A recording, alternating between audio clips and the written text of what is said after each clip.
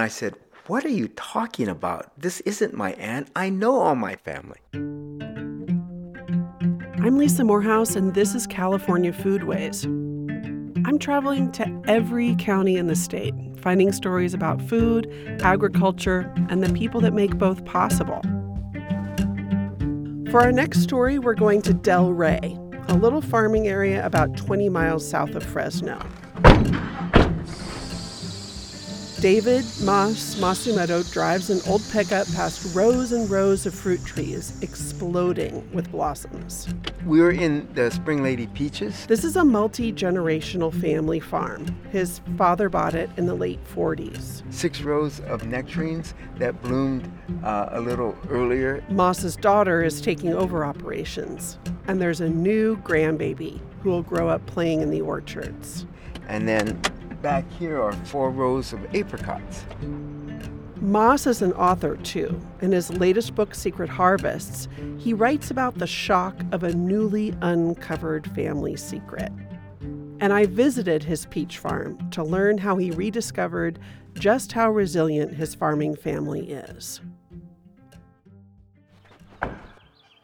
Masumoto says he farms with ghosts. So these trees are like an old-growth forest. They're 60 years old, and no one keeps an orchard for 60 years, but they're still producing wonderfully. When he walks these rows of Suncrest peaches, the spirit of his father is by his side.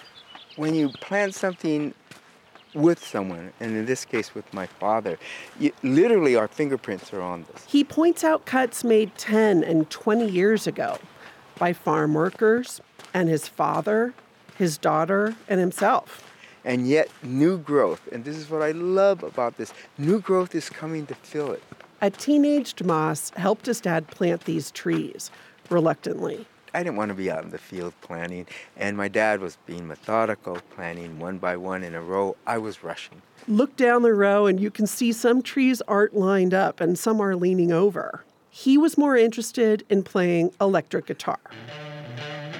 Moss was the third kid, a renegade, a misfit. He couldn't wait to leave the farm. He remembers one day during his senior year of high school. I applied for college, got in. I was a bad guitarist, but I was playing a Led Zeppelin song. It was a whole lot of love. My dad comes in and says, "Hey, can you do this work?" And I said, "Sure, but da-da-da-dun-dun, I'm never coming back to the farm. Da-da-da-dun-dun." And I probably broke his heart, and he just said, "Okay." He went off to UC Berkeley, then studied in Japan, where he ended up in the country where his ancestors farmed rice.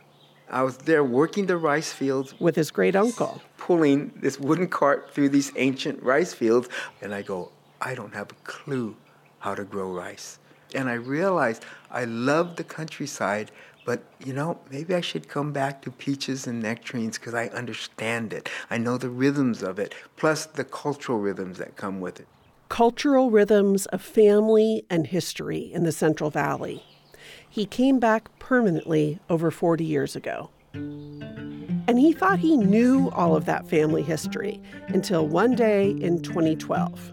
Moss got a phone message from a funeral home. And I thought it was they wanted me to buy a early package before I passed away. And I go, what is this? But he talked to one of the owners. And this wonderful woman named Renee, she said, "I want to let you know that your mom's sister, Shizuko, is in a hospice program." Renee's funeral home had received a contract to bury Shizuko's remains when she died. And I said, "What are you talking about? This isn't my aunt. I know all my family." Even though it had nothing to do with her job at the funeral home, Renee wanted to find a living relative for Shizuko and had scoured census records as far back as 1930 and cross-referenced them with obituaries. She showed it all to Moss when they met. And I go, "Yeah, that's the Sugimoto family. There's my uncles, there's my aunts, there's Shizuko, and there's my mom." Shizuko had suffered a stroke and was in a nursing home just a few miles from Moss's farm. She'd been in Fresno since the 1970s, literally living down the road for more than 40 years. But Mas had never heard of her. Renee told him, I just want to make sure she doesn't die alone. Mas was stunned. But before running to his mom with the news, before sending out emails to the family, he checked medical records and met Shizuko. She was near death, curled up in bed. All he could do was hold her hand. And something about holding her hand made me feel she's real. He sat down with his mom. And I said, you remember an Aunt Shizuko? She goes, oh yeah, she passed away. And I said, take a deep breath, Mom. She's alive in Fresno. And there was silence. There was silence. Ma says he could see a rush of simultaneous emotions cross his mother's face. Guilt, shame, loss, and joy. The next day, she was ready to reunite with her sister. And in the following days, other family members came too. They sat at Shizuko's bedside, talking and reminiscing. Mas asked them to tell him more about his aunt. No one knows the whole story or is willing to tell you the whole story. So everybody told me slightly different parts of it. Ma started to piece together Shizuko's timeline with the family history he already knew. Shizuko was born to south of Fresno in 1919 to a family with a long history of farming. Both of my grandfathers were second sons. They weren't going to inherit the rice field in Japan. In the early 1900s, they came to California, to the Central Valley. His grandmothers were picture brides, single women who married men in America, matched only by photographs. And they were farm workers, and that's an important distinction. They were forced to work on other men's farms for low wages. Racist laws kept them from owning property and applying for citizenship. Shizuko was a typical farm girl, playing in the fields. Realized the family was poor. They didn't have childcare. You would take kids out into the fields with you. I know that because I did that growing up. When she was 5 years old, Shizuko got very sick with what the family later learned was meningitis. They didn't take her to a doctor. And I kept thinking, how come they didn't get medical care? But then you stop and think, oh, wait a minute. They were poor. They lived in a rural area. They didn't speak English. They were immigrants. They were Buddhists and many hospitals were Christian. There was no health care for them. When she came out of her fever, Shizuko had lost most of her speech.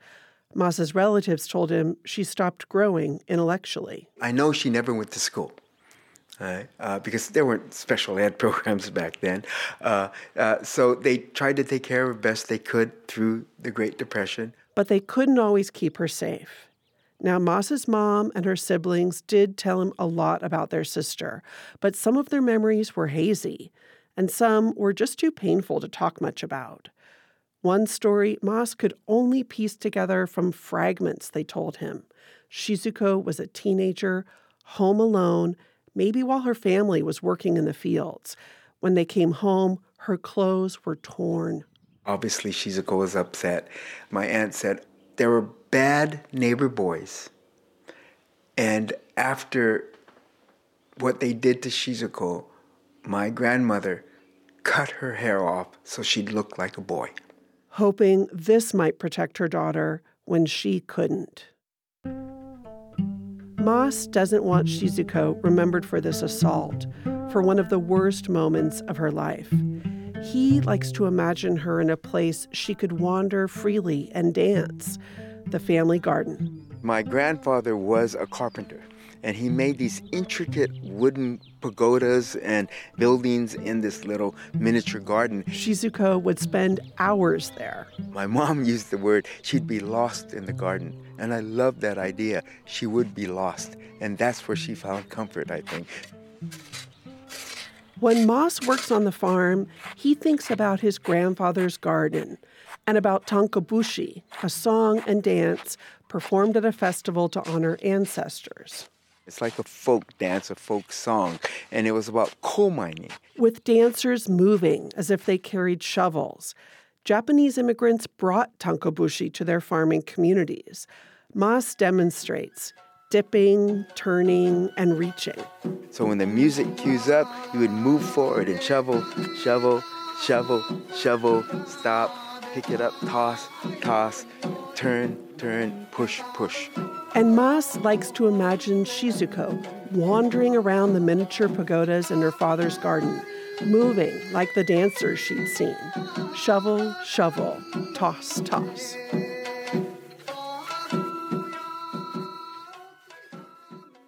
But after the bombing of Pearl Harbor in December 1941, Mas's dad removed the pagodas. Shizuko stopped wandering in the garden. The family was exiled from home. More than 100,000 men, women, and children, all of Japanese ancestry, removed from their homes in the Pacific Coast states to wartime communities established in out-of-the-way places. The government hastily built prison camps and forced people with Japanese ancestry to move into them. Mas's family was assigned to Gila River in Arizona. The entire community bounded by a wire fence and guarded by military police, symbols of the military nature of the evacuation. The family had no idea how long they'd be at Gila River, what the conditions were, and if there would be any way for them to care for someone with special needs. They had no options. It was a crazy, chaotic time.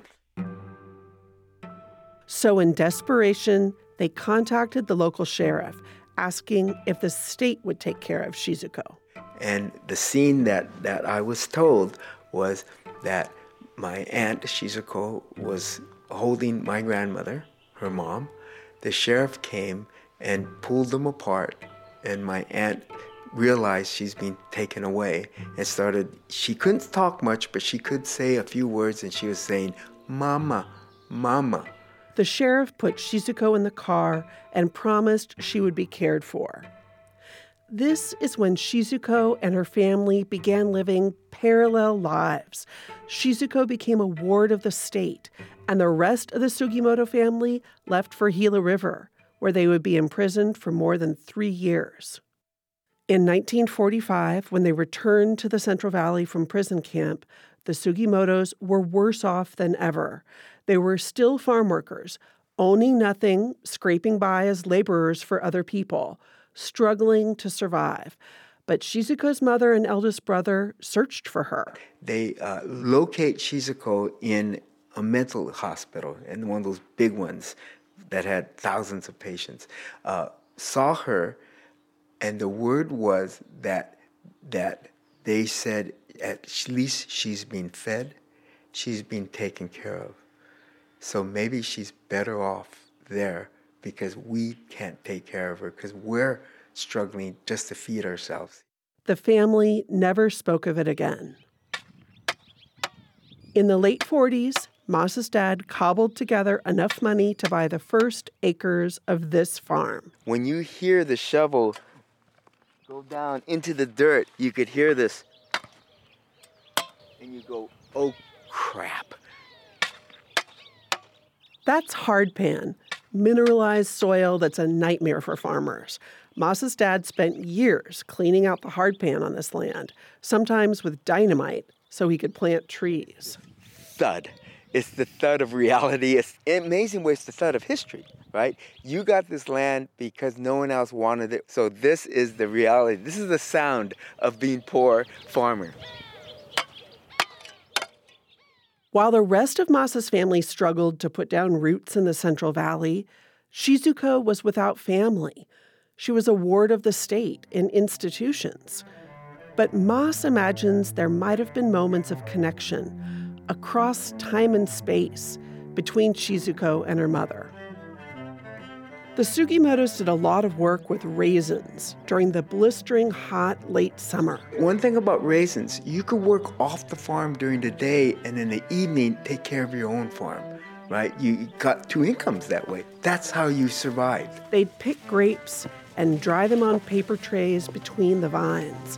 When the grapes turned into perfect raisins, each paper tray was rolled up and collected from the field. And on a full moon, you can work at night. I know my grandmother worked late, rolling trays late at night. He imagines a moment when she paused and looked into the night sky, and Shizuko did too. Could they have been at the one moment under the same moon? When Mas met Shizuko in 2012, she was comatose, but her caregivers told him what she was like before the stroke. They actually would say, "We love Miss Sugi." Short for Sugimoto. Oh, she's so full of life. She'd sneak up on someone, pinch them lightly, and run away, giggling. Shizuko wandered the care home halls so much that the staff got her those tennis shoes that light up. She'd put on those tennis shoes and walk up and down the hall and watch the lights go sparkling as she ran up and down and ran back, and she would do that for hours. Caregivers also talked about Shizuko's morning ritual. She loved hot coffee in the morning, and when she was finished with her cup, she would throw the cup over her shoulder. So they quickly realized that they had to switch cups from a glass cup or a plastic cup to a styrofoam cup. And they moved her seat so that her back was to a wall, and her cup would hit that, not another person. That was her trademark. She was carefree, free enough to do that. All this time, as Mas was listening to his family's stories, building an image in his mind of the woman his aunt had become, she remained in a coma. We thought she was going to pass within weeks. She was in hospice. The doctors that I saw and nurses, the nursing staff at the assisted care center, all thought she would die. The caregivers said, we'll see. Mas says these caregivers, who called his Aunt Miss Sugi, dressed her in lighted tennies, and delighted in her playful pinches, kept her alive. They figured out a way of feeding her, not intravenously, not through a tube. They figured out a way where they could tickle her and she would kind of stir from her comatose state. They would give her a liquid diet. They did this for 3 months. And then Mas got another surprising phone call. "Hey, your aunt, she's up." I said, "What?" "Yeah, she woke up. You should come visit her." When Mas arrived at the home, one protective caregiver asked who he was. And I said, "Well, I'm her nephew. I'm her family." And he looked at me and he goes, "Where have you been all these years?" And it just hit me right here because he was right. And it made me realize they were her family. And when he came face to face with Shizuko, I wanted this image you see in a movie or something where she looks at me, I look at her, and we start crying and we hug each other. No, she didn't know who I was. And then she kicks me. She kicks me. And I go, "What?" And I looked and I realized she wanted her shoe tied. it dawned on him, getting attention when she needed something, that was one way Shizuko survived 70 years in institutions. And it was the perfect way to be reintroduced to Shizuko and her story. This is how family secrets are. They kind of kick you. And that's how you sort of say, oh, I think I need to pay attention to this. Over the next many months, Mas walked alongside Shizuko, who now roamed the halls in a wheelchair. Sometimes she allowed him to help her around people who blocked her path.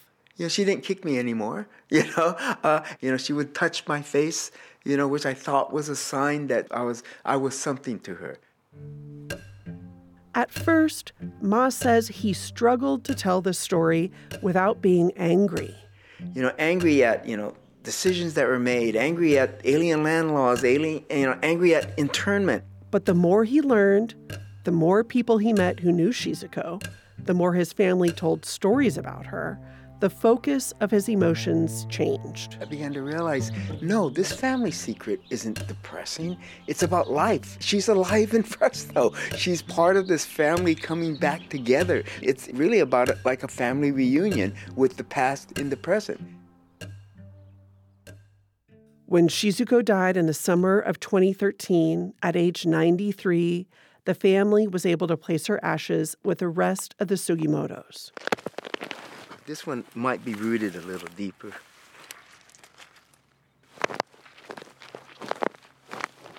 We're in a row of spring lady peaches that Mas planted in 1985 when his daughter was born. He's going to plant a new tree, but first he's removing parts of an old stump that's rotted out. The old tree is being pulled out.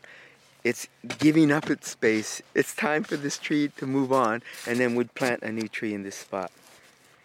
Neat. Because the tree was so old and because there was so much decay, you don't need to remove all of it to plant this new guy. Seems to me that the wood would just decompose and actually feed it, and it would also create a more porous structure. So you want water to penetrate where the roots are. And then there is this theory, right, about how trees and plants talk to each other. Would the new roots say, oh, I'm in this comfort zone of one of my ancestors? Or does the old decaying tree just make the perfect soil for the new one? And I would like to think it's both. Mas does find comfort in the company of his ancestors. Aunt Shizuko's now in his pantheon of ghosts, another resilient ancestor helping on the farm. Mas says he thinks about Shizuko when he's walking rows of peaches in bloom, when his shovel hits hard pan, when he's rolling paper trays of raisins. He farms with her spirit now.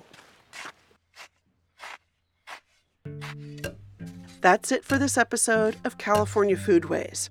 This story was reported and produced by me, Lisa Morehouse. The theme music is by Takanobu.